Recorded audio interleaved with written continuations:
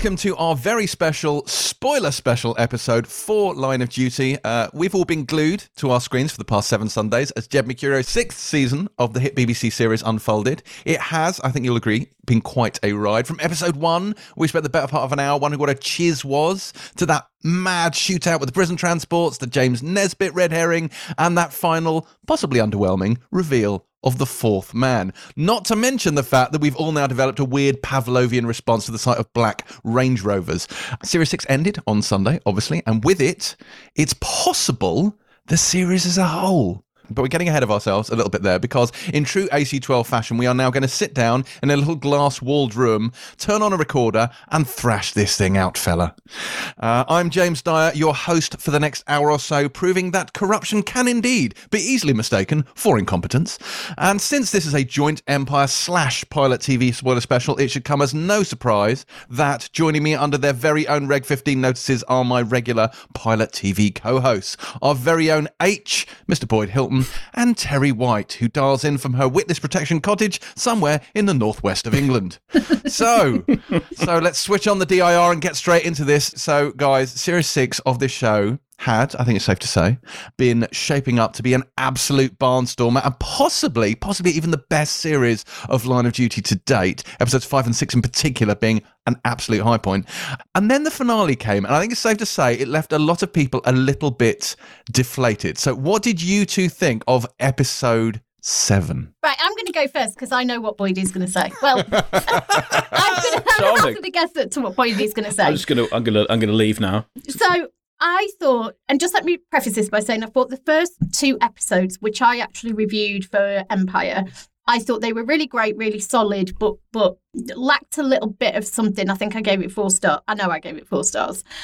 And then, to your point, James, the season picked up at such a velocity. I'd say episode 4 is really where it became just unlike anything we'd ever seen, even in Line of Duty. That run of 3 episodes, 4, 5 and 6 was jaw-dropping, absolutely jaw-dropping.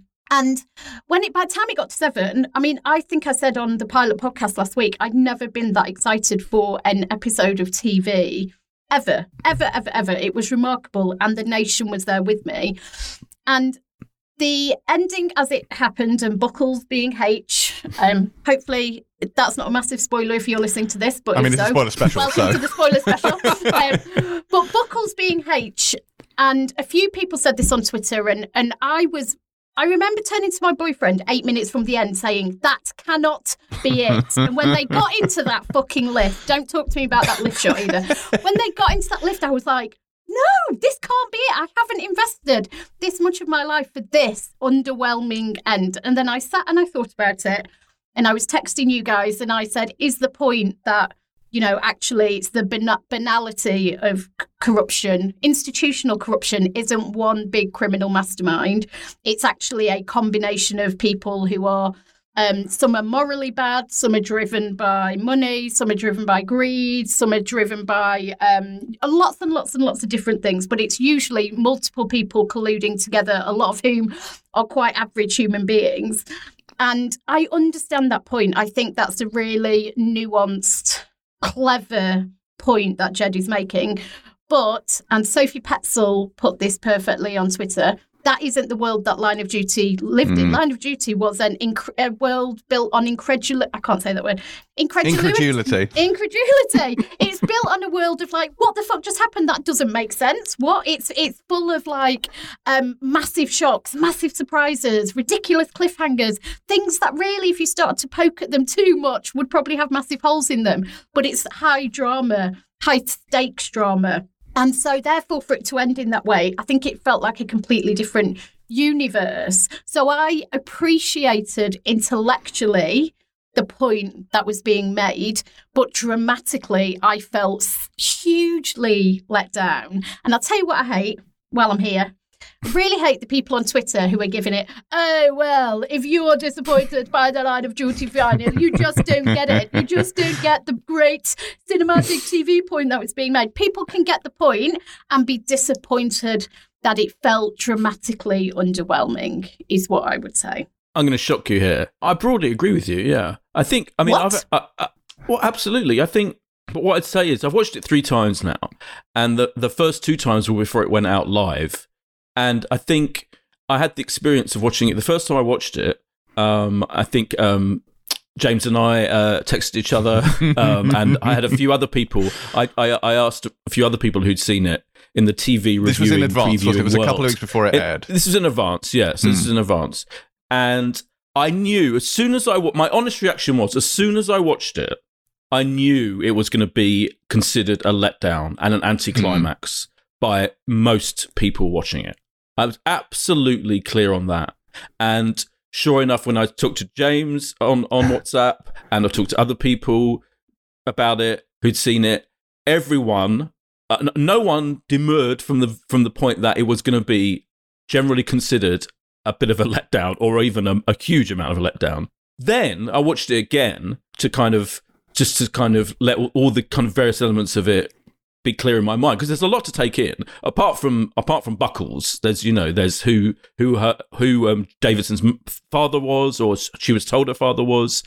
There's the various ways in which it dealt with Hastings and his issues and the things he'd done with the money and all of that. And then the generally kind of emotional element of it, which I liked. There's a lot about the final episode I liked, which we'll get on to. Then I watched it go out live. But my feeling is that everyone involved also knew that it was going to be a bit of a letdown. And in fact, then when they all put out their... Fascinating, Martin Compston put out his statement on Twitter in which he said, and fully understand it wasn't the urgent exit type ending some anticipated. Jed tweeted about it saying, it was... what did he say? His exact words were, we knew attempting to explore the real nature of corruption in our society wouldn't appeal to everyone. And it's almost like they knew as well, he knew as well, that it was going to be a bit of a letdown. But as you say, and I absolutely agree with you, I'm not going to go along with the idea that, people aren't getting it, those who everyone been disappointed by it dramatically, because that was definitely the mass reaction to it.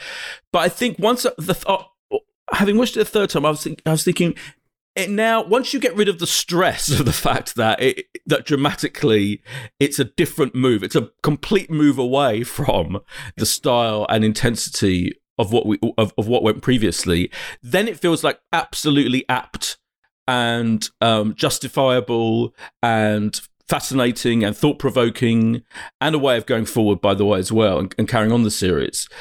And I'm kind of fine with it. So it doesn't...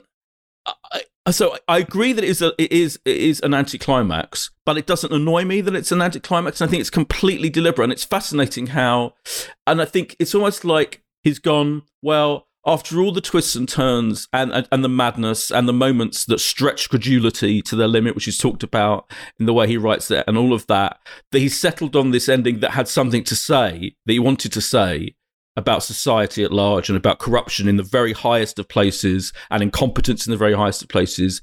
And he made those points in an interesting way. And on top of all of that, there isn't really... He got himself into such an amazing place with this show. And we talked about this in the last podcast, so I was alluding to this. I don't see any way out that would have worked particularly. What was any other alternative? And for me, the most obvious alternative... Urgent exit needed. Urgent exit. Right.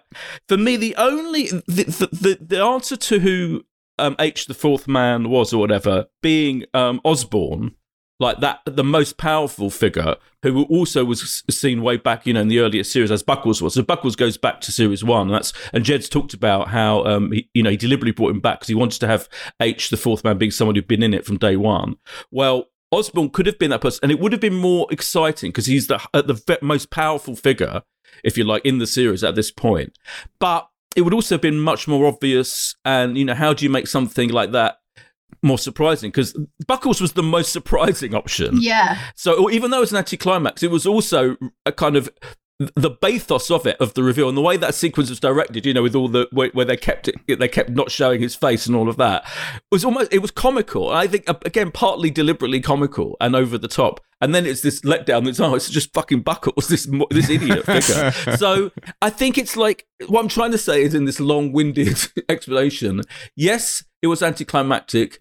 Yes, I think Jed knew exactly what he was doing. He doesn't care that it was anticlimactic. In fact, it was deliberately anticlimactic, and the point he's making is totally interesting and valid. And the show will carry on, and there'll be more amazing moments. So it's kind of fine, really. Isn't the point made that it could still be Osborne could still be Ben. Carmichael could still be Ben. Any of them, because there isn't a final suspect and the corruption stops because the corruption is everywhere. It's in the bones and the joints and the fat of the institution. I will just make one point. This is the thing that I keep tripping over with Buckles, right? I get that he wasn't an evil criminal murdering mastermind, but he clearly was involved. You know, he said, I just passed on information, but he was responsible for people being murdered. And I keep thinking about the scene in the cell when Neil from The Office is brought back from being questioned by AC-12, and Buckles is in his cell. He's like, what are you doing? He's like, oh, we've got to bunk in together in a really weird thing. And he looks down at his hands, and Buckles' hands are shaking, and that's the big clue that something terrible is just about to happen to him. And I thought, well, how can he be H if his hands shake at this murder happening in front of him? Or is it just that he'd never actually witnessed that or been in the room for that? He'd just passed information along that had allowed other people to do those acts, because he was genuinely terrified in that moment. And it was a warning to him. The guy says this is what happens to rats, essentially. But I got the impression from this that like H was not real. H was a fiction. H was like a phantom figure. There was no H. All it ultimately worked out was the fourth man was just this kind of middleman who acted as a go-between between all these various sort of splintered parts of the OCG. So they weren't like this, you know, superordinate organization with tendrils everywhere. They were just corrupt people all over the place who had a kind of a loose communication network, and he did them together. Let's, you know, because he greenlit Joe, like he sends that message saying Joe is a threat, you know, and where she is, whatnot. So he's clearly, you know, an amoral. He's complicit in the murder and all sorts of things that went on. But it does seem a lot like all he essentially was like a glorified, you know, secretary, and sort of put people in contact with other people and facilitated things. He was more of a kind of a fixer than an organizer. He's definitely not a hands-on killer, and I think the justification for that scene that you talked about in prison was that he's confronted by the physical reality inches away from him of someone being garroted to death, and I think that's fine, because I think he's just clearly not a hands-on killer, unlike, you know, the various people we'd seen who were shown by when they unearthed the box, but to James's point, he did greenlight Joe, and he greenlit like Gail, like so that still takes a level of, you know, cold-bloodedness to order her murder, basically, and then his hands would shake because a guy was going to get murdered in front of him. Maybe that's because for the first time he feared for his life and his safety. That's the wrinkle for me, because the person who was sending those messages and said you've got to get rid of Fleming, right? You've got to get rid of her. Like when he sent that, like again, that was cold-bloodedly arranging for somebody to be murdered, and that doesn't square with the Buckles we see in I'm not bothered about the public Buckles, because people can portray whatever they want to, but he seemed scared and meek in that prison scene. I wonder whether there's just a fundamental difference between saying to someone else, oh God, this person might find me out, get rid of them, kill them, and then having to watch someone be garroted. Are probably, you know, it is, I think it's witnessing it, having to deal with, you know, the consequences of his actions firsthand. But then also the answer to this is because drama, you know. but I also think there's a banality of evil point here, that he is like, he is someone who is not thinking about the implications of what he's become embroiled in, and that he would, and that basically, you know, he will just matter-of-factly okay the murder of various colleagues, because it doesn't, you know, it doesn't affect him. It affects him positively in terms of his career and his situation, and can go play golf with his mates and drive his stupid car and, you know, all this, and have his lifestyle, and it hasn't, and that is what makes him actually evil and hideously corrupt and all of that. And almost like at the same time, when confronted by the reality of it, it's horrible. But he isn't confronted by the reality of it very often. I think that's partly an element of his character. And the greed thing, right? So they said it was down to greed, like, and they talked about the money he had and the houses he had. But I was like, he still has to live an ordinary life as that copper to keep his cover up. He still has to drive a service vehicle. You know, he can't be seen to be spending that money or living an extravagant lifestyle. So greed to what end? Well, at weekends he can go play golf and live in his mansion and have a great time. But you know what I mean? Like his full-time job is still mundane, and he still drives a shit car and dresses in his bad suits. The amazing, you know, bad suits line from Kate. I don't know, the greed bit didn't really, because it's not like he made a load of money and then ran off to Spain and did a Thirlwell and, you know, lived in mansion. I don't know. There's still little bits for me that aren't quite sitting right. Because what is his motivation? Because he's a weak, pathetic man. He doesn't seem to be ego. I don't think he wanted to be this big criminal mastermind. Or was it just that he got in like Joe? Once you've done a certain amount of work for them, they start off small and then it escalates and you owe them. And at any point they can out you and you know, and you'll be in prison as a convicted police officer. Yeah. But there are sort of the multiple ways, you know. There are the cops that they recruit by catching them, blackmailing them, and then drawing them deeper and deeper. And then the deeper they get in, the more blackmail material they have over them. This is the people that they draw in.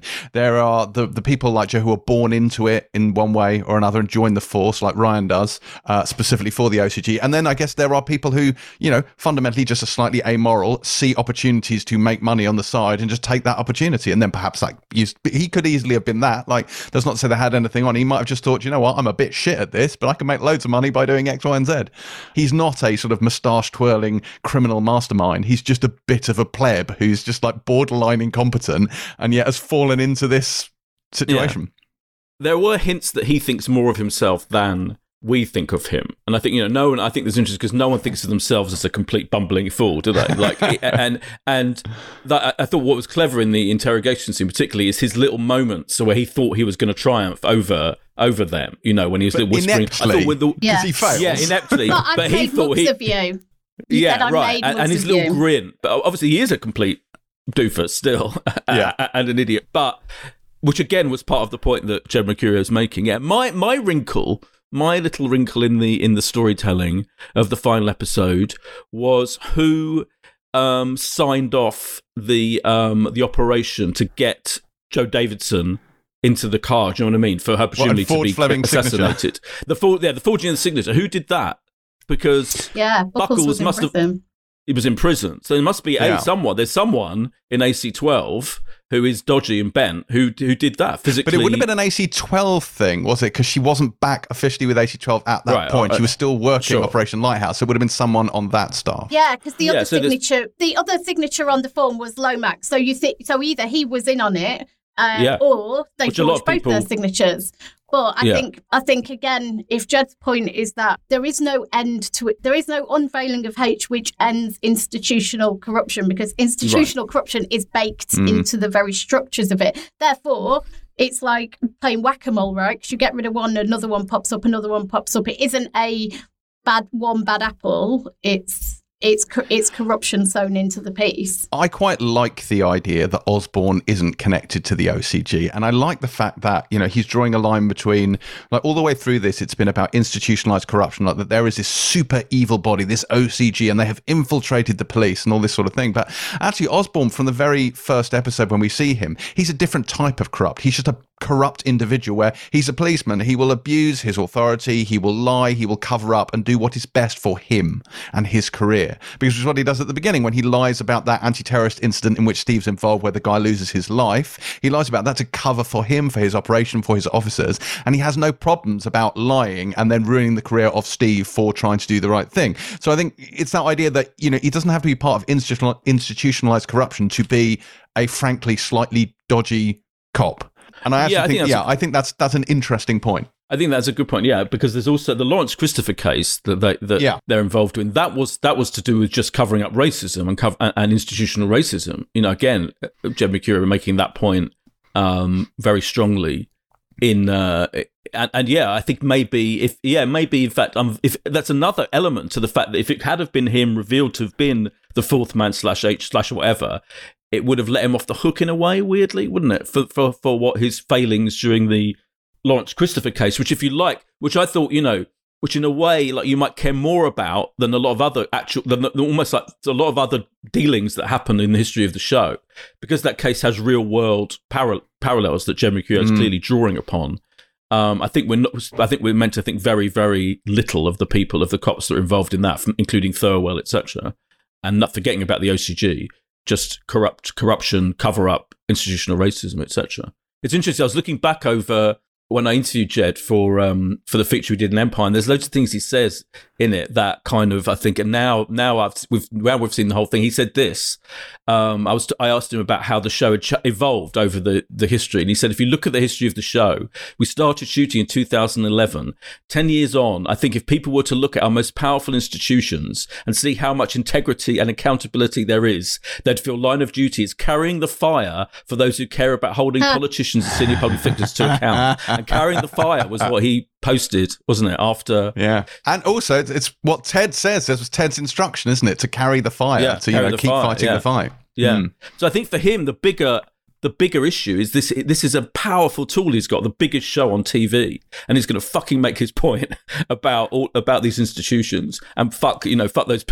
Frankly, not that he doesn't give a toss, but like that's more important to him clearly than a huge drama and a huge kind of almost uplifting explanation of who the fuck H, the fourth man, was. But then does that make what came before like almost like trolling us or deliberately setting up as a red herring where we thought it was going to go, and therefore it makes the point more powerfully? Because if it was a more realistic version without the incredible dramatic set pieces and Steve taking out a sniper in a shot that would never be... I've interviewed some SAS men in my time, including Andy McNabb, and let me tell you that shot would not be possible, and you could not take a sniper out like that.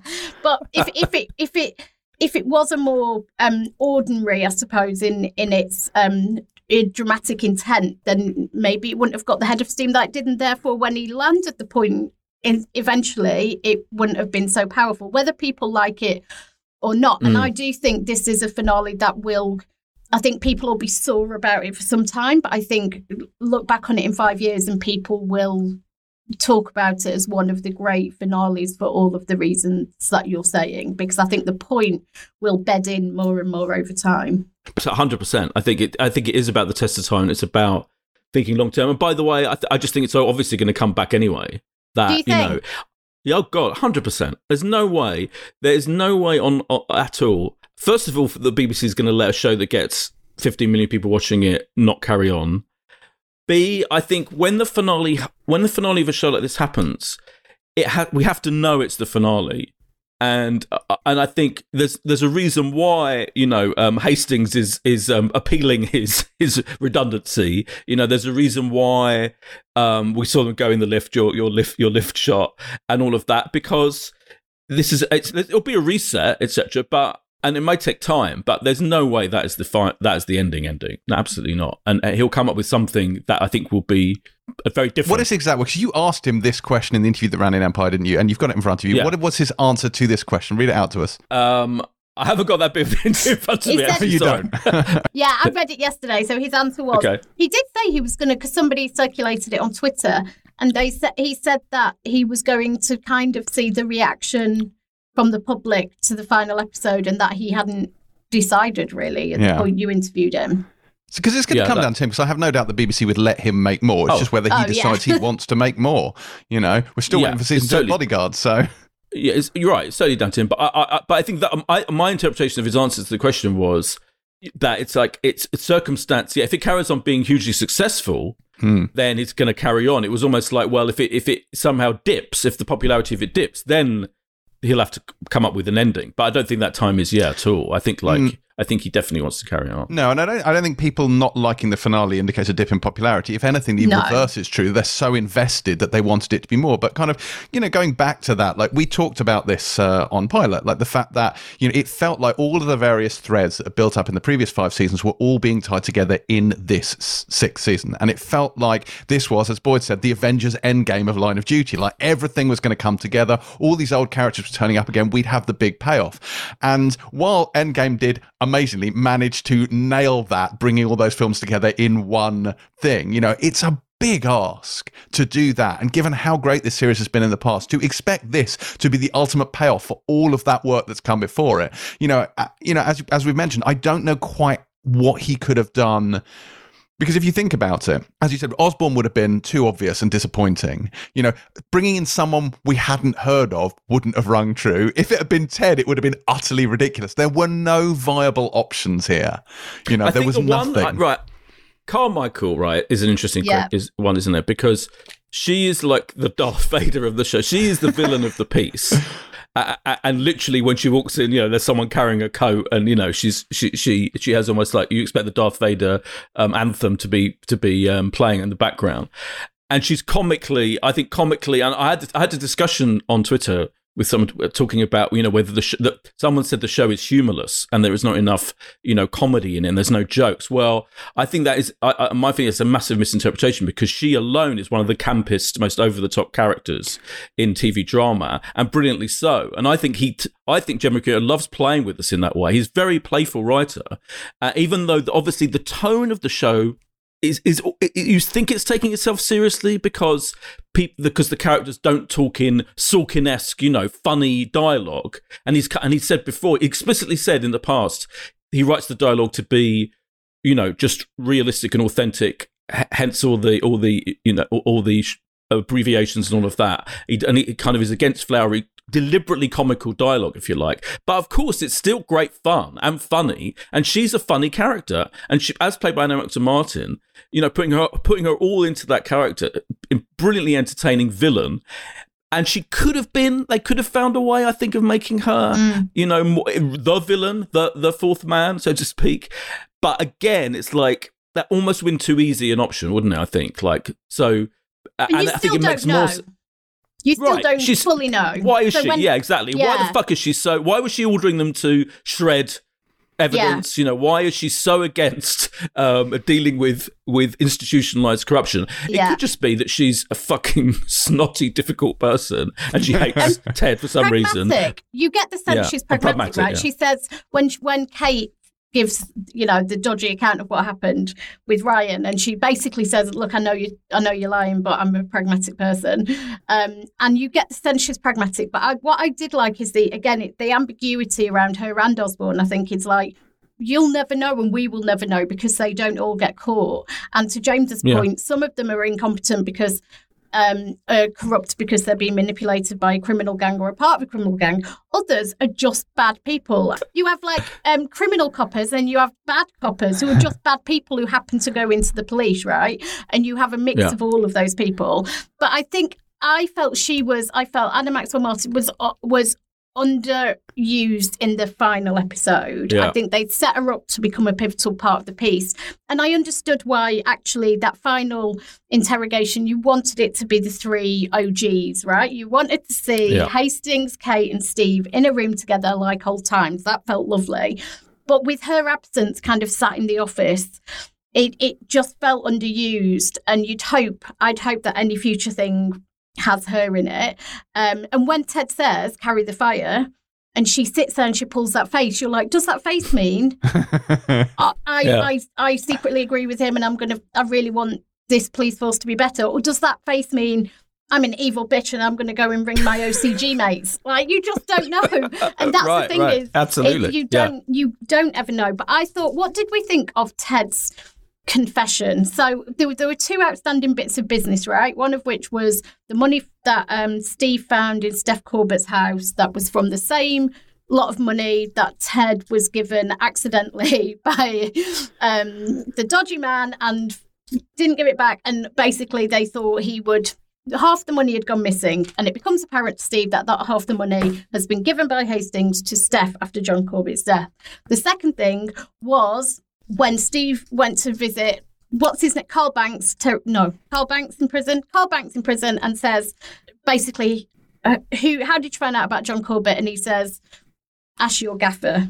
So you've got these two outstanding bits of business. I think that's Lee Banks. Just a bank explained to you there. I knew it was A Banks. But he visits Lee Banks in prison, and essentially the information is relayed that there is an undercover cop in their ranks, and John Corbett ends up getting killed.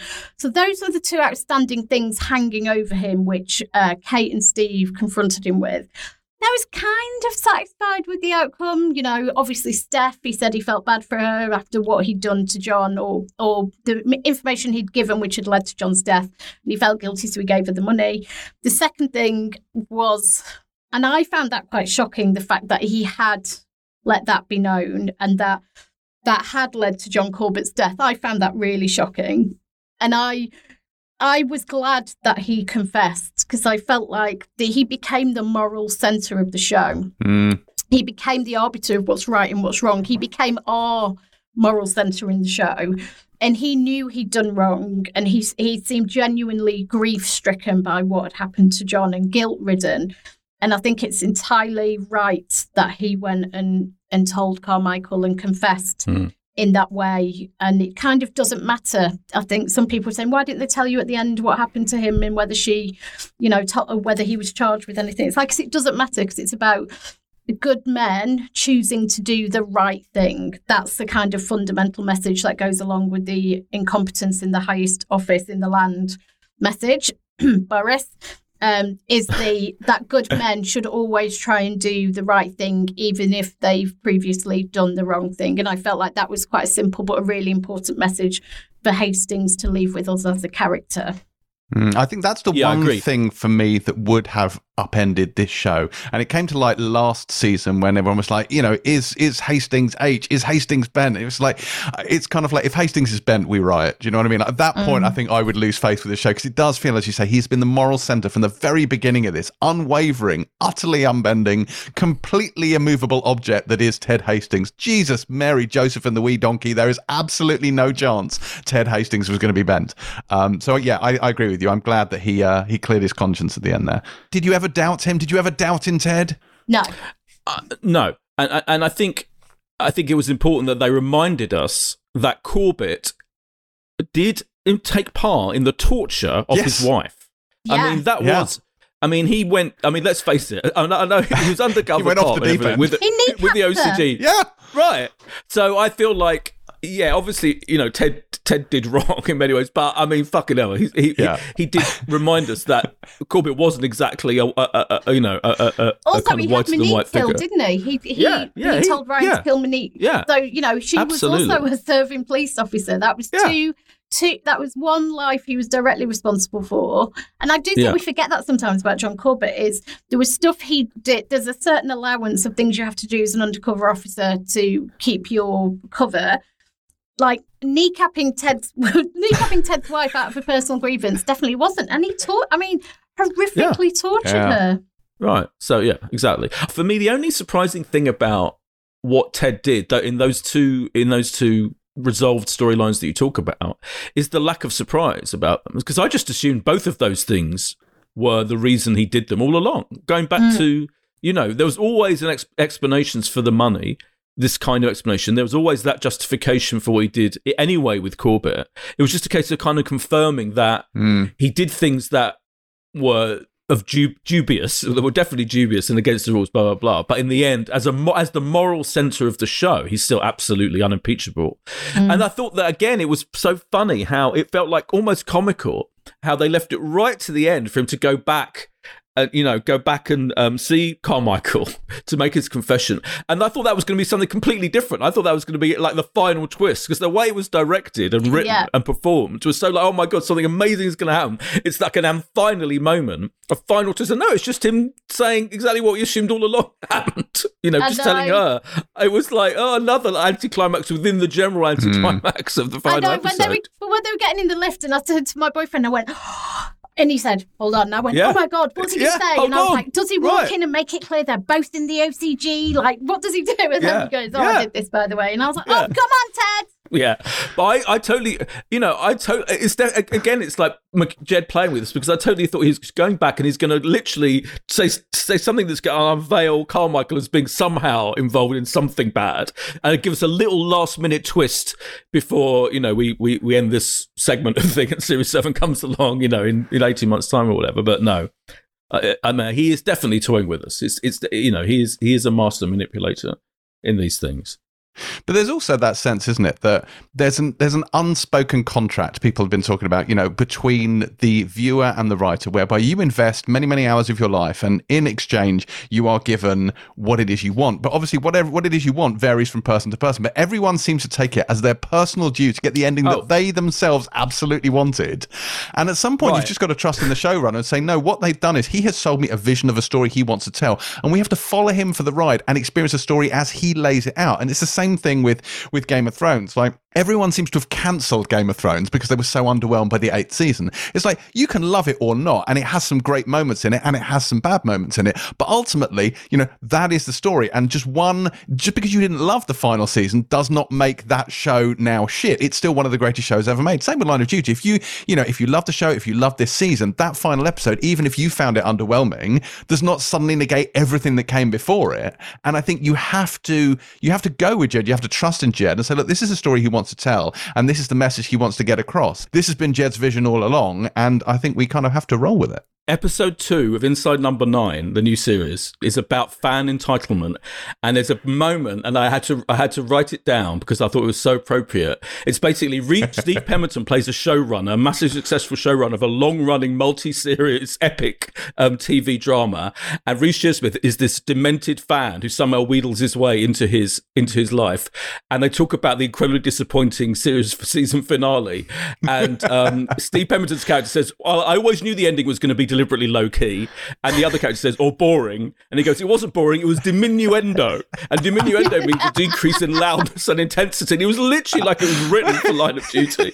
But I think there's a point about fan entitlement to be made. Yeah. Well, I was just going to say I think it's more than fan entitlement. I think it's just the entitlement of the modern age where we think we get to demand everything exactly as we want it, and that's not how art works. It's not how film works. It's not how telly works. But to James's point, I think it's important that you take Line of Duty, everything that's happened before, in its totality, and you can't argue with the craft on screen. Like that final season, those middle group of episodes were just remarkable, like mini movies. And this is, a BBC Sunday night show. The everything from the writing, I just think it's an impeccable piece of television. I think just because you don't agree with the ending doesn't make that not true anymore. And quite honestly, I found it quite moving that we are, as a nation, came together like that. And I went to bed on Sunday night and Twitter was on fire with people screaming at each other about whether it was a good enough ending or not. I woke up on Monday and it was still the same. And I was like, it's amazing that telly in this country has that power, that we all tuned in on a bloody Sunday night and we're all that invested and we all feel that strongly about it. What does that say about the state British telly's in? I think it says something really, really fucking great, actually. But yeah, don't be entitled. It's not, people don't owe you a story. People, you put your faith in them and you, as James says, you go with them. You don't get to tell them where to go. Jed Mercurio is not your bitch. Yeah. I also think there was some brilliant, just to say, I think there were some brilliantly pleasing moments in the finale. I love the fact that, because remember, at the start of the series, well, the big three, our three heroes were split apart, and I thought the bringing them back together, I thought there was a much more of an emotional undercurrent. You could almost call it a sentimental undercurrent, but I don't think there's anything wrong with sentiment. And having them, the two of them meeting in the pub, mate, all right, mate, and all of that, and the lift. I know the lift scene. I loved all that. I have to say, I loved the fact that they were back together and they kind of. It was the shot. It was just the shot, Boyd. I know the shot. I know. But I love the fact that that she went to see the shrink, and that was that very clever reveal because she thought he was talking to Arnott, and he was actually talking to her. It's played by Steve Oram, who was brilliantly cast. Even that little part, brilliantly cast by a great actor. So. I kind of there was more of a kind of emotional beat, and he was definitely making an interesting point about these people, these police people, these law enforcers whose lives are their jobs, and what effect that has on them, and the fact that in the end the deep lasting meaningful relationships are going to be between them in their jobs, in their office, played out in the office and in the pub afterwards after it all plays out. I enjoyed the fact that when this series started, you saw Kate working with Joe Davidson, and the assumption, of course, is that she's undercover, and it's not until she refers to her as D.I. Fleming, using her real name, and you think, oh, she's actually fucked off, like she's been transferred, and it is all changed. And I think, watching all the seasons, it's really interesting the dynamics between Steve and Kate, where he's the sergeant and then he's up for DI, but then he loses it because frankly he can't stop shagging suspects and witnesses, and then she gets promoted promoted to DI, and then he has to start calling her mum. Like how the dynamic sort of shifts between them, and then she moves out. It's I love the way they've evolved, and I think it's been nice watching their relationship strain and come back together. And as you said, they get reunited at the end of this one. And there was a lovely little moment where Steve confesses that he slept with Corbett's, and she's Corbett's wife, and she's like, Steve, come on, Steve. Fuck's sake. Also, can we talk about the F-bombs? Like, is this the first Line of Duty F-bombs we've had this season, or have I just not noticed them in the past? I think they're rare. I think they're very, very rare. I think he parcels them out very carefully. Yeah, at key moments, definitely. Yeah. Also, like, I love the fact that at the end of this, Ted, they're victorious. They're all in the lift together. They're carrying the fire. Where the fuck is Chloe? Where the fuck is DC Chloe Bishop, who did all the fucking work?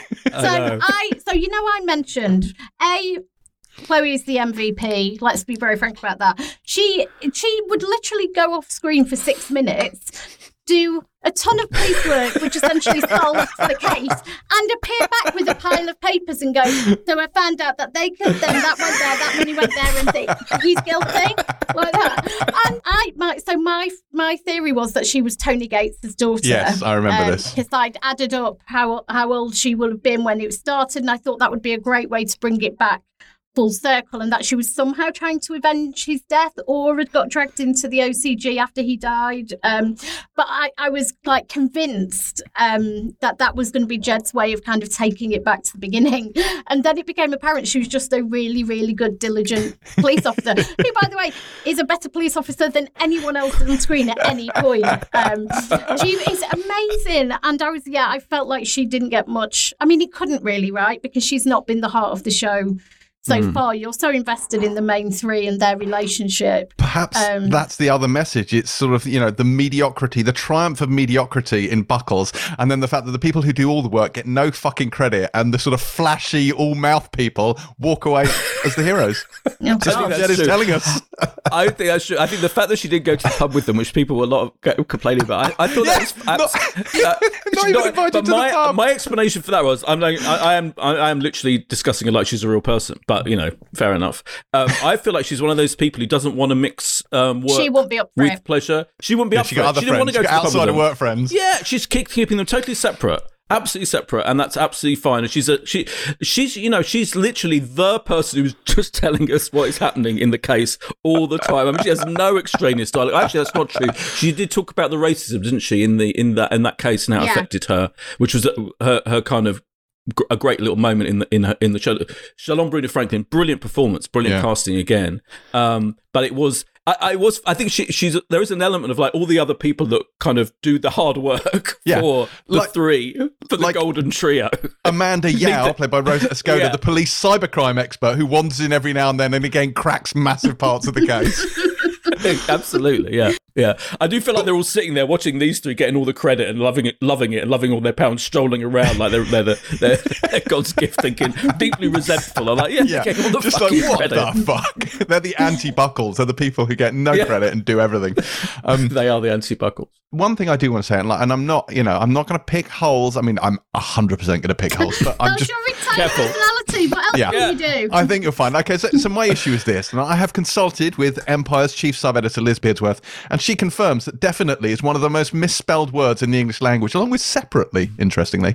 And it is so common that I'm not sure it's quite the smoking gun they thought it was. Hey, we've gone back and we found out that Buckles consistently fucks up his grammar and he always misspells the word definitely. It's like, therefore he is guilty. It's like, really? That old paperwork did a lot of heavy lifting. Yeah, it did. We've realised you're the fourth man because you spelled definitely wrong in 1993. You are guilty of shit spelling. And Buckles was like, guilty.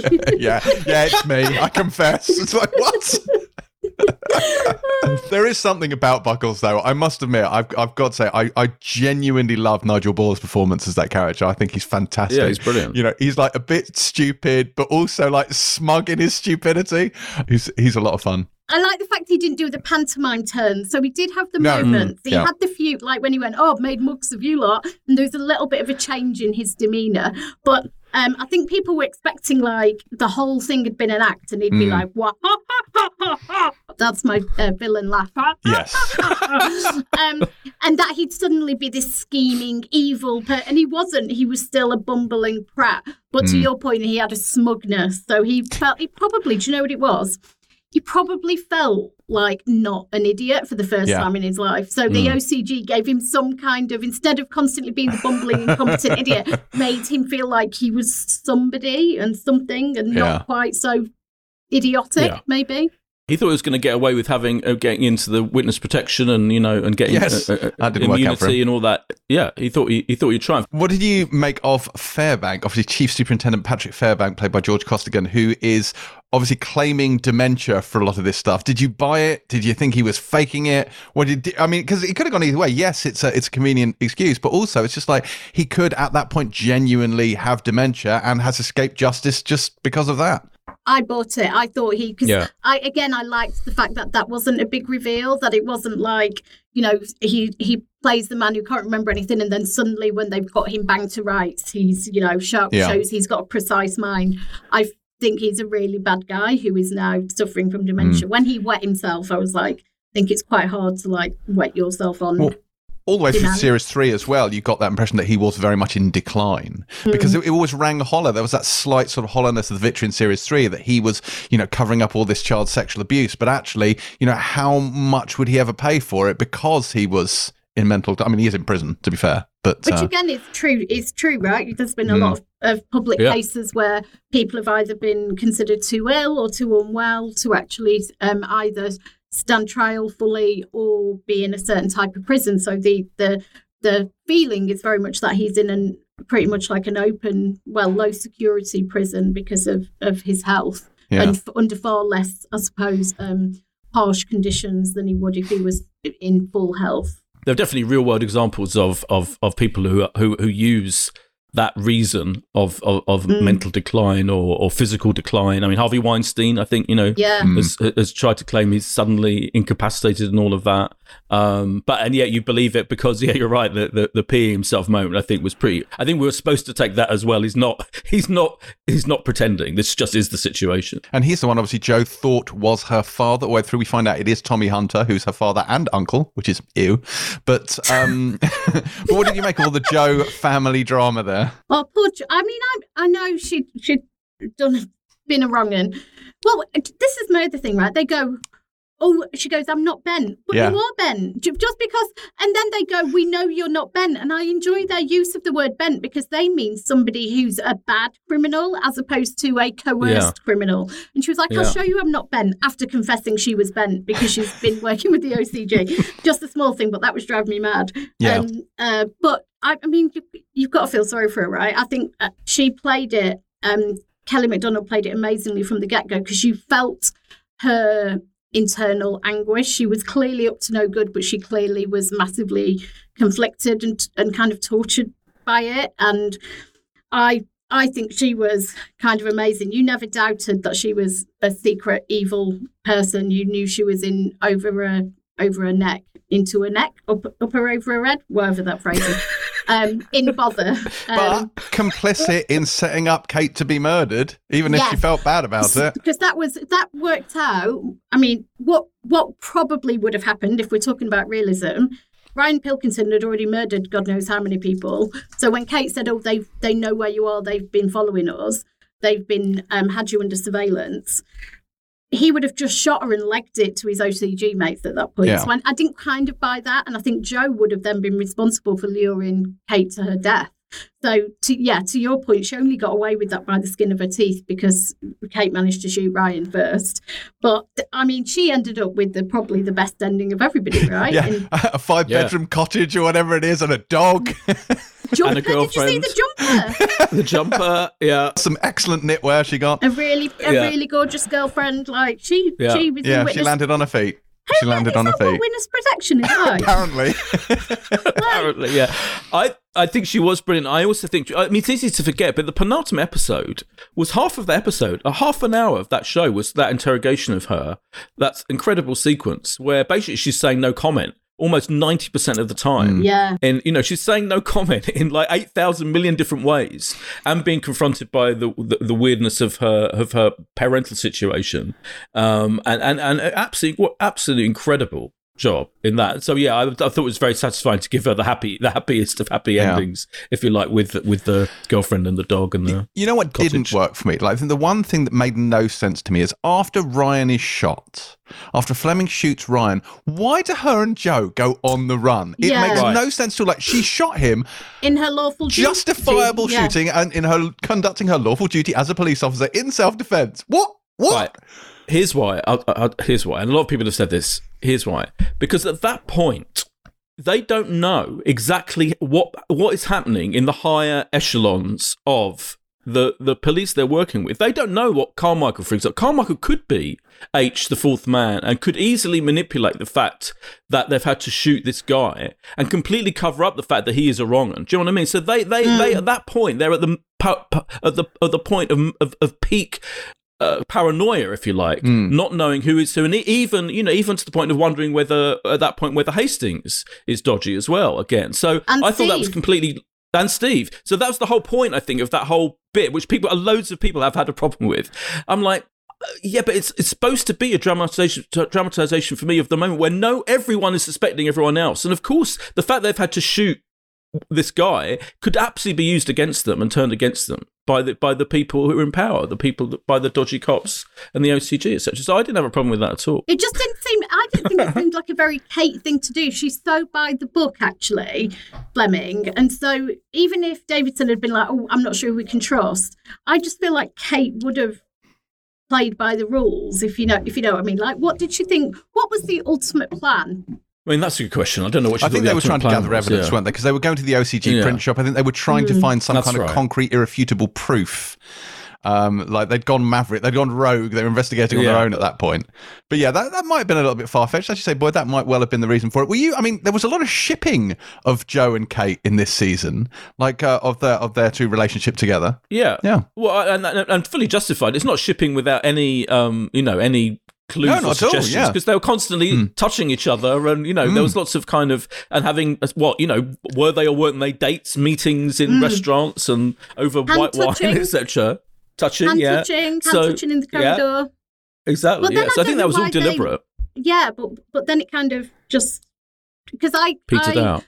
I could tell that Joe had feelings for Kate, and it was hinted at that Kate may have feelings for her. But then, and I wasn't sure if that was part of Kate being undercover, but as herself, double bluffing undercover, and then as undercover as herself, but not really herself, but being undercover and trying to get close to Joe. But then that wasn't borne out because she believed Joe wasn't bent from the beginning. She knew something was afoot, but she believed, I think, in Joe.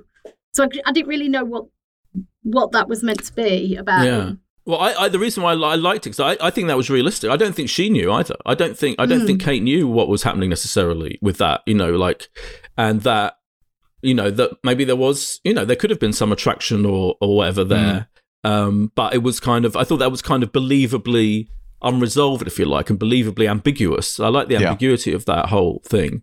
Yeah, I thought that worked really well. But remember, what's interesting is that he does still write this show, Jed, episode by episode, and he does not have everything planned out meticulously, on a whiteboard with post-it notes for every plot thread. He kind of, he does make it up as he goes along. He has, I think he knew that he brought Buckles back, for example, and brought loads of characters back from as early as he possibly could to set the scene for having suspects who could reasonably have been manipulating events from the get-go. But beyond that, he absolutely always honestly says he does write episode by episode, and that's been the way going right back to the first series. And so things like the Fleming, the touching and all of that, the Joe Fleming relationship, I think he just probably worked for him at the beginning of this series. That ambiguity works in various ways as a character point and as a plot point, and then kind of doesn't need to be resolved as he goes on. There are other issues that come to the fore. I think that's part of some things that kind of arise and then get let go by him, almost are as a result of the way he works, I think. which makes it kind of different. I do find it really interesting with a story as plot-centric as Line of Duty, that he can go into a series without any clue how it's going to end and just wing it. Like so many people saying, oh, well, if you look back, you can see it was Buckles all along. It's like, you really can't, because Jed didn't know back then, so you certainly didn't fucking know. Yeah. He never planned on having this big tissue of complex, this whole web overarching story until middle of season 2 anyway. But what he did do is go back. He went back and watched the first series again and worked out the best way of retconning it, basically, and brought these characters back deliberately as a result. But there's no way. But he definitely didn't plan that at all in series 1. Series 1.5, if you like. I think one of his masterstrokes in this was the Jimmy Nesbitt red herring, which is just absolute genius. An actor who doesn't at any point appear in the show except in photographs and police reports. Again, that's how playful he is. That was a total red herring, as you say. Casting Jimmy Nesbitt, a complete trolling of the media, and it worked because I don't know if you knew. James, you probably barely even looked at. No, I did know because it leaked. Yes, I did. It made see it that into the papers, and they were like, "Oh, Jimmy Nesbitt's going to be in Line of Duty," and there was the whole thing about Jimmy Nesbitt in the press for that series, the name I've forgotten of, that Jed produced earlier this year. Thank you. And was saying, kind of joking, saying, "I've never been in Line of Duty. Why isn't he asking me to be in Line of Duty?" So this was literally a game. It was a trolling. It was playful, and it was really funny. And the fact that it was dispensed with as quickly as it arrived, and he was killed in Spain, and it wasn't even. And Spain was it was a double red herring, wasn't it? Because the communications weren't even coming actually from him. It was so brilliantly pointless.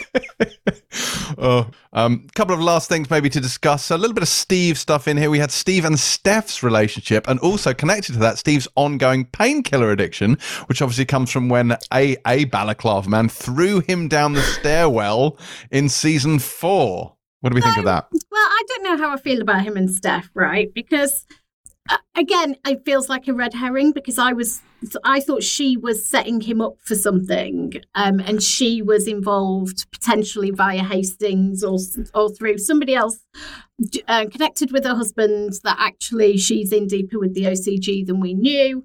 And, there was that amazing Twitter theory after there seemed to be a H spelled out in her kitchen tiles, which is amazing. But, the impression you always got was she was very much still in love with her husband.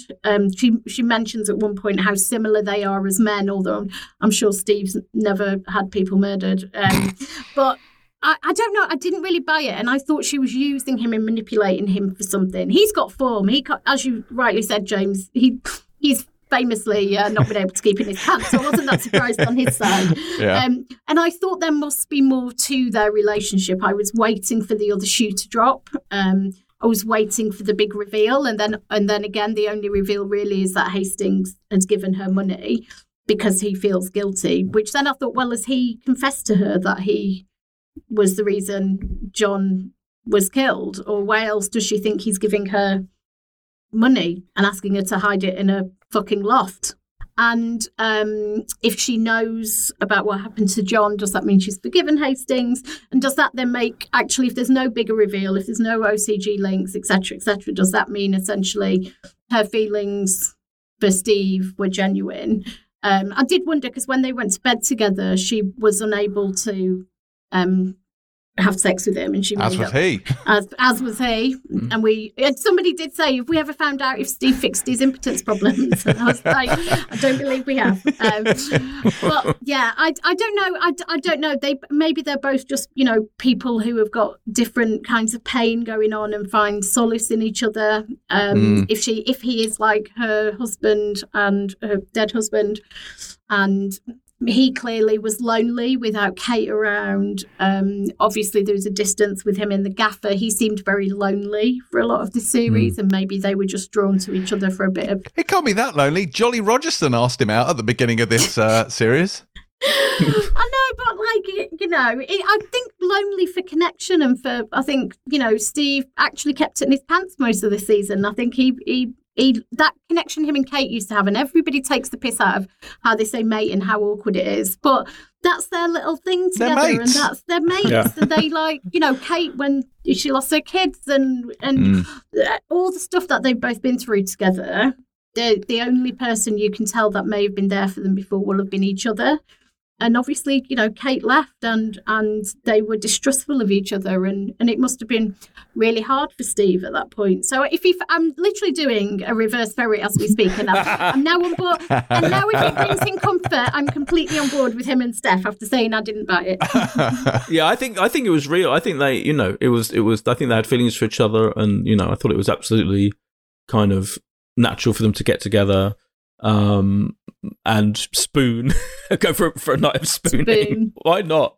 And then I think he was asked, wasn't he? I think he kind of said, he's still, in an ideal world he would be interested in having a relationship with her, but it's not an ideal world. One final thing before we get onto some listener questions is I want to talk about Gregory Piper. So Gregory Piper, who plays in this Ryan Pilkington, who we first see in Series 1 calling Tony Gates a bent bastard as he cycles past in his little BMX. And here he is as PC Ryan Pilkington, murderer, corrupt police officer. I mean, talk about playing the long game. I love the fact that Jed's brought him back as an adult in this. Yeah. I think that, more than any other piece of connective tissue, I thought that was a work of genius. Yeah, I'm with you. And so while I fully, what Boyd's saying about him kind of almost going from episode to episode, clearly at the point when he decided this was going to be a much more of a connected world, making that decision, and it's just brilliant seeing him on screen as a little lad and then seeing him as a man. I mean, there's a slight we were talking earlier about credulity, and there's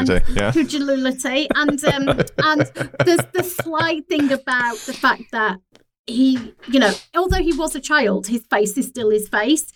He tortured Steve, and he was then in a unit with Steve's best friend and partner. So the thought that he wouldn't be recognised by anyone at any point when he was a rotten little crim as a kid, I think that was a bit much. Whereas when his face came up and Steve was like, oh yeah, he cut off my finger. Well, seems relevant. Of course, he's working with Kate. He was, of course, also just going to probably bump into Steve at some point. That bit hadn't necessarily been thought through, I didn't think. I quite liked his cover, though, that he, that police officer had taken him under his wing and he'd reformed himself. Because he talks about that in the previous season, isn't it, when he does his interview? Yeah.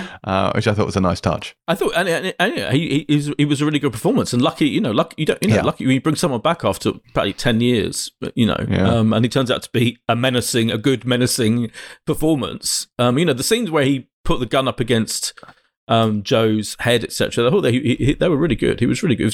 He was a cold-blooded little fucker. Yeah, cold-blooded little fucker. And one of the slight disappointments is that we didn't get the satisfying.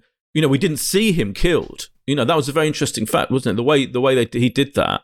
It was it was a brilliant cliffhanger, but as a result of that cliffhanger, and then where they picked up the next episode, we never saw him killed. We never got and we certainly never got the satisfaction of having a big interrogation scene with him, which I think would have been really fun. So there's some slight disappointments, but he was great. Yeah, and bringing him back was brilliant. As was bringing back Terry Boyle, of course. Yes, indeed. You should mention Tommy Jessup, brilliant as Terry Boyle, the wee fella as Hastings calls him. And the cuckooing storyline, which again I think worked very well as a through line. Yeah, very much. Let's get on to some listener questions before we wrap up. First one from Barry White, presumably not that one. Who forged Kate's signature for the production order? We've already talked about that one. I think we might have been Lomax. Could have been anyone. We don't know. And is Carmichael on the turn? I mean, we've covered that a little bit as well. I don't think she is. I think she's just an absolute job's worth. But no, I don't think she could be not. I think that ambiguity is entirely deliberate, and that gives me hope and excitement for any future seasons. Yeah, I think she's capable of bad things. I do. Yeah. I think she's capable of it. Aren't we? But Boyd, isn't the point that we all are? Yes. Close up. Ford asks, it would be great to hear who everyone thought H was going to be. I mean, I thought it was Terry, I've got to be honest, but beyond that. I thought it was going to be Osborne. Did you? I know it's the obvious answer, but I just think he was the kind of only person left who would, for the dramatic point we expected, he would have been the perfect fit. Or I thought Carmichael, but I just didn't think enough had been built out around her for that to be satisfying either. So I felt like if they were going for the big dramatic ending, it would have been Osborne, and potentially I thought Carmichael could have aided in bringing him down. There would be some kind of twist in terms of how that was revealed. Yeah, I thought it was going to either be Osborne or maybe Andrea Wise, the deputy chief constable, who seemed, kind of, we didn't get much of a. She was constantly battling with Hastings, obviously, and gave him and basically told him to retire. I thought it was going to be one of those two. I think Osborne. Do you know what? I have absolutely no evidence for this whatsoever, but I get the feeling that Jed. I think probably Osborne was like a big option for him all the way through. That's why he brought him back. I mean, from, in terms of bringing back characters from the very first series. Osborne and Buckles. I think he must have toyed with the idea of making it Osborne, and then as time wore on, I think he just thought it was too obvious to work, and he wanted to have more of a rug pull surprise, even though it was a very, it was an anticlimactic rug pull surprise. Yeah, no, I think you may well be right there. Yeah. I will say one thing that I thought, with just speaking of things coming back, I love the fact that the two corrupt prison wardens got their comeuppance in this one, because they were terrifying when they were terrorizing Keeley Hawes in series 2, and I think it's brilliant that they came back. The way they showed the assault on Farida as well, so that just the arm up the back and the scream as the door shuts, and I mean they are full prisoner cell block H type of prison guards. They really reminded me of. Don't tell me this is not a funny show. They were brilliant. They were hilarious. They were full on. Genuinely, if you were to ask me what the most shocking moment of this entire show today, it is 100% for me that moment in series 2 when they pour boiling water on Keeley Hawes' hands, because it comes out of absolutely nowhere. They're like, can you put your hand on here and just draw around and show where, and she just it's so nasty. It's so nasty. That's a really harrowing series 2. That and Keeley Hawes slamming a wine bottle against that and the neighbour's head because she's playing the house music too loud. Yes, that's full on as well. Incredible moments. Dubstep this, motherfucker. Gareth Baird asks, was no comment the most overused phrase in the last 2 episodes? For one interview to go like that was frustrating, but the second time was maddening. I think Terry's got. I have a point to make about this, which I bet is the same point that Terry's going to make, because all the way through the massive interrogation scenes, one of the issues of them is that people haven't been saying no comment, because if you watch 24 Hours in Police Custody, you'll know that pretty much every single police interview ever, the suspect is advised by the lawyer to say no comment. And so it was actually the previous 5 series where there was very, very rarely did anyone say no comment that are, if anything, problematic in terms of authenticity. It was these ones where now he brought in the no comment factor that made them actually more authentic. Yeah, completely that. Like, in earlier seasons, I was like, they would not speak at this point. They're not. They're always told to. And me and Boyd have talked about 24 Hours in Police Custody and how brilliant it is. And that shows exactly that. And it shows how they have to do their job against a wall of no comment. And I think actually what was amazing, and I think you mentioned this earlier, Boyd, was how many different ways Kelly McDonald found to say no comment, and how the emotions kind of played on her face the moment she broke and did say something.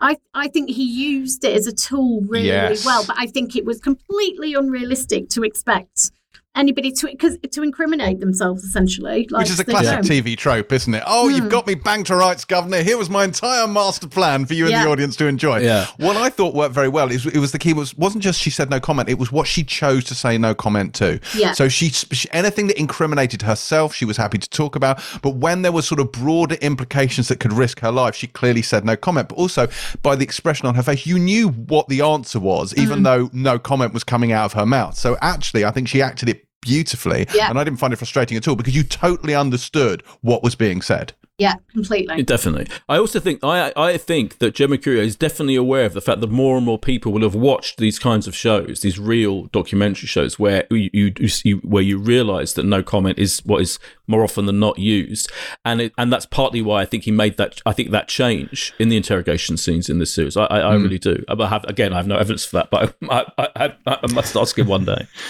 Neil Parks asks, although I personally didn't mind the ending we got, do you think Jed Mercurio's choice to go for a political statement rather than a dramatic climax hurt the show's reputation? I don't think it hurt the reputation, because I think he chose to do not the obvious thing, not the easy thing. I think it's known for rug pulls and surprises. And if anything, the lack of rug pulls and surprises in the end was the rug pull and the surprise. So in many respects, I think it feels entirely fitting with both Jed's outlook and the kind of show's history. I don't think anybody is kind of judging. Well, I'm certainly not. It's not making me reassess my entire thoughts about Line of Duty. It's very much confined to that finale for me.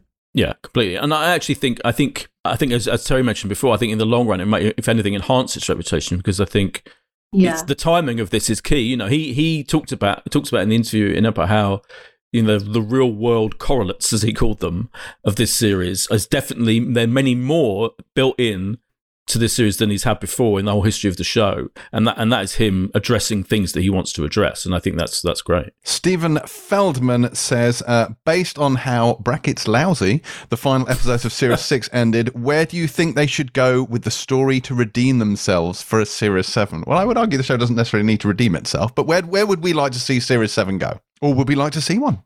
Oh, yes. Definitely like to see one. I think there will be a kind of something of a reset, and I think it's set up so that they're the kind of the core team is back together, but with the proviso that I think Carmichael will be in charge, you know, and I think there'll be my fantasy is that there's now a regular, you know, Carmichael grappling with our three heroes ongoing and not knowing whether she is a wrong or not, and then having the Osborn factor still being important because he'll be, you know, still in a position of high power. So I think in terms of there still be an element of the overall arc being that, you know, what is happening with Osborn and what is his relationship with Carmichael and other people at the highest echelons of the police. And I think there'll be a return to a very, very scintillating investigation from the core trio of some kind of police corruption. If this show doesn't come back, though, honestly, I will eat a small donkey. It's got to come back. A wee donkey, yes. A wee donkey, even. Yeah, I agree with you. I weirdly, I think I would like at this point to see them move away from the OCG. I think that has run its course. Yeah, definitely. I think they will. And I think looking at corruption for corruption's sake within the police is perhaps more relevant and more interesting. And I think the type of corruption that I think Osborn is responsible for, which is not connected to organised crime, he's just a dodgy bloke. I think watching them go after that and gradually sort of rebuild the integrity of AC-12 would be a fun way to go. Danielle Edwards asks, among other things, did you see Carmichael thawing at the end, or was that just reading too much into it? Well, you see, I don't know how to read her response to Ted. I don't know how to read her behaviour in that last episode. Part of me in moments thought she's actually a good copper at heart. She just kind of dislikes Ted and thinks he's a bit of a Burke. And then part of me thought she's in it up to her neck, and I think she's very hard to read, and I think that's deliberate. So whatever was going on in that final scene with Ted, and all she said, if you remember, in response to his confession, is, "What do you expect me to do with that information?" And didn't respond when he said, you know, do whatever your conscience allows, or whatever he said. But it's, I think it's been deliberately left that way with her, and I assume, or you'd hope, a new season would kind of explore whether she is corrupt or bent or not. I just have this awful fear that something's going to happen to our Trinity, because would it be too obvious and too maybe crowd pleasing to bring all three back? I think part of the joy of the show for all of them, Jed and the three, is working together and maintaining that. And I think that's almost like that's another big reason why I think it will come back, is because they love doing this show so much. But I do think the ending, which is I think the ending will be one of them dying. I really do. Yeah. I think that will be, and just to re-answer the last question again, because actually what you were saying there about Carmichael, it would be brilliant, wouldn't it? I would love it if a big storyline of season 7 is basically Hastings suspecting Carmichael of wrongdoing, of proper wrongdoing and corruption, and that being his paranoia, and us not knowing whether, in other words, making her really the core of this next series, and whether or not she is dodgy or not. I think would be brilliant. I'd love that. So yeah, I think there's loads of juice in that. Mark Walker asks, which Line of Duty guest star was your favourite, and why was it Keely Hawes? I mean, it is Keely Hawes. Yeah, she was utterly deranged, because you expect people playing that role to be kind of, it's quite a binary thing, but she was all over the map in ways you just didn't expect. The scene Boyd mentions with the wine bottle, oh my god, I mean, absolutely. She was that whole season with her was bonkers. I did love Lenny James, and I loved his story. The ending is just heartbreaking, but yeah, I mean, Keely, that whole, the way Jed drew that character is so utterly nuts. Yeah. I love when she came back in Series 3. That was magnificent. As kind of like an ally, semi-antagonist. And she was so awful. Awful. And yet you rooted for her as well, because she had been, mistreated and abused horribly, and she didn't deserve it. And yet she was kind of complicit. It's not like she was innocent. And she kept going on about, I'm going to get my job back. It's like, you keep forgetting the fact you were actually guilty. She is lying. She was guilty all along, but she is ultimately trying to redeem herself, and she has that moment at the end when Doc kills her, where she puts the fact, like, because I'm a police officer, like, that it means so much to her that she actually sacrifices her life for the greater good. So I think she does redeem herself at the end, but I think that's a magnificent performance, and she's a Lindsay Denton, great character. Remember how brilliant that surprise was of bringing her back, because no one knew that at all. They kept that secret so brilliantly, and that was a fantastic coup moment. And bringing up, and I loved. Remember the scene where her probation officer tried to basically exploit her, and that was fantastic. And again, kind of ahead of its time in a way, dealing with a lot of issues that have happened since then. But everything about her was astonishing in that. She is more mistreated than any other character in this show. Yeah. Yeah, like, she goes through the ringer, she really does. But how would you like? What are we saying? Series 3 is the best. I mean, I think for me, Series 3 is the best. How would you rank the seasons? I think Series 3 is the best, and I think Martin Compston said this in an interview that they all like to their favourite was Series 3 as well. I think 2 is brilliant, where like you had Jessica Raine being thrown out the window was an amazing moment. Such a shocking moment. I think I think the ending at the time, I remember people being confused by the ending of Series 2. It needed a lot of focus and concentration to work out exactly what was going on and to work out exactly how culpable people were. So, but that still might be next because I loved it, just because there's a lot going on in that series, and the caddy all the talk of the caddy, etc., coming to the fore. Yes, the caddy. Tandy Newton's. I love that series. I mean, her waking up in hospital with having our arm amputated.